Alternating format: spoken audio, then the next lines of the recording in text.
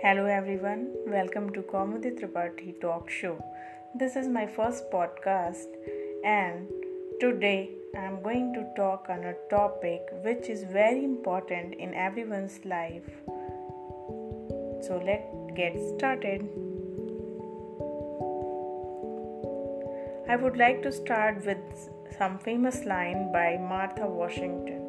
I'm still determined to be cheerful and happy in whatever situation I may be.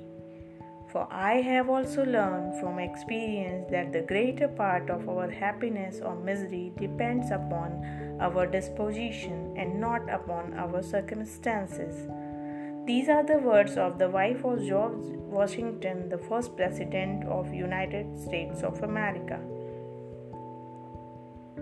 So, what is happiness? In simple words, it is a feeling which imparts pleasure in us, which could be derived by fulfilling a long cherished dream or meeting a dear one or walking by the sea. Happiness has different shades of meaning depending upon the way we perceive it. Happiness has less than to do with circumstances than with our attitude and approach to life. Each of us is the creator of our own thoughts and state of mind. This does not mean ignoring the often painful realities of what happens, but understanding that you can choose your response to something at any given moment. Krishna also relates in Bhagavad Gita that all living beings are made up of soul, gross body, and subtle body.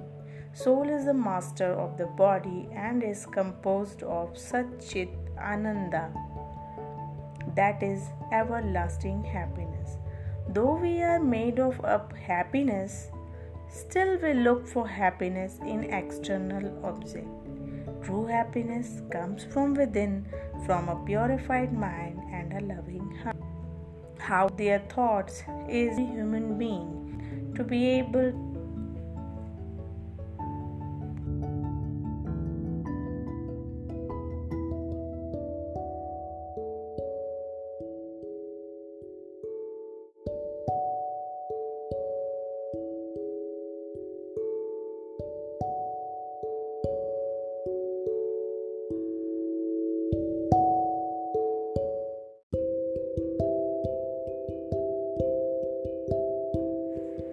Hello everyone, welcome to Kaumudi Tripathi Talk Show. Here presenting the third episode of Happiness, a Loving Detachment. Happiness is satisfaction of mind. Commonly, happiness is measured by achievements in terms of money, property, other material possessions, power, name, fame, education, lifestyle, position, and social status. In their quest for happiness, individuals tread a path that destroys the inner good instinct and virtues. Life is not permanent. Nothing in life can last forever. But ordinary people fail to see this truth. Growing attachment breed intoxicates the human mind, so real happiness remains a mirage.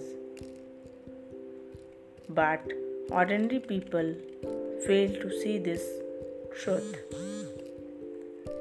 This passion for attachment to material pleasures and comforts restrain one's desire, dispel worries and fears, and guides us to the path of peace and tranquility.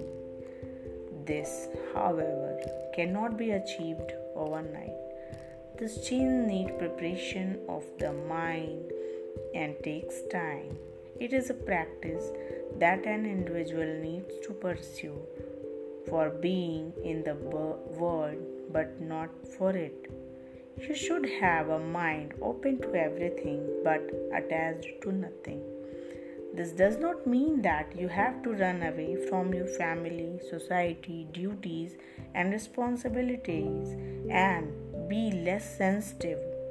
One needs to recognize the divine in other and work to serve the divine. Thank you.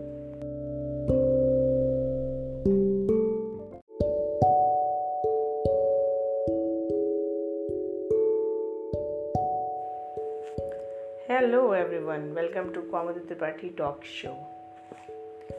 Here presenting the third episode of the topic happiness, a loving detachment.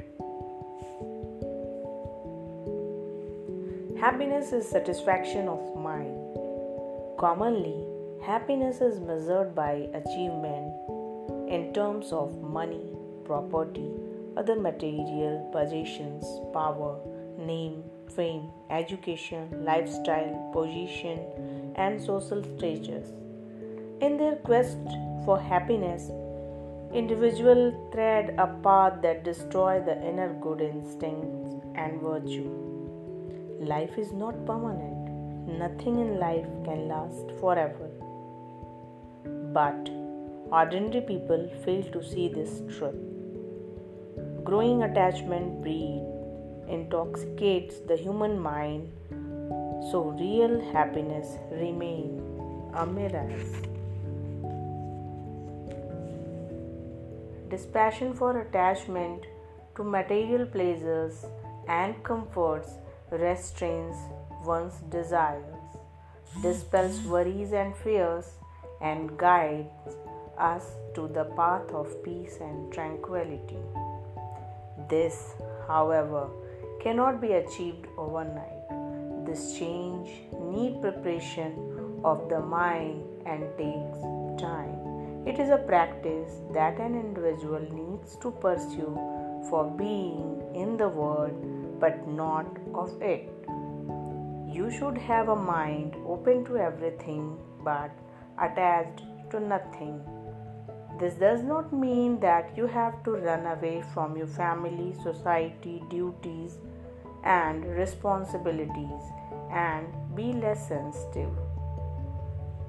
One needs to recognize the divine in others and work to serve the divine.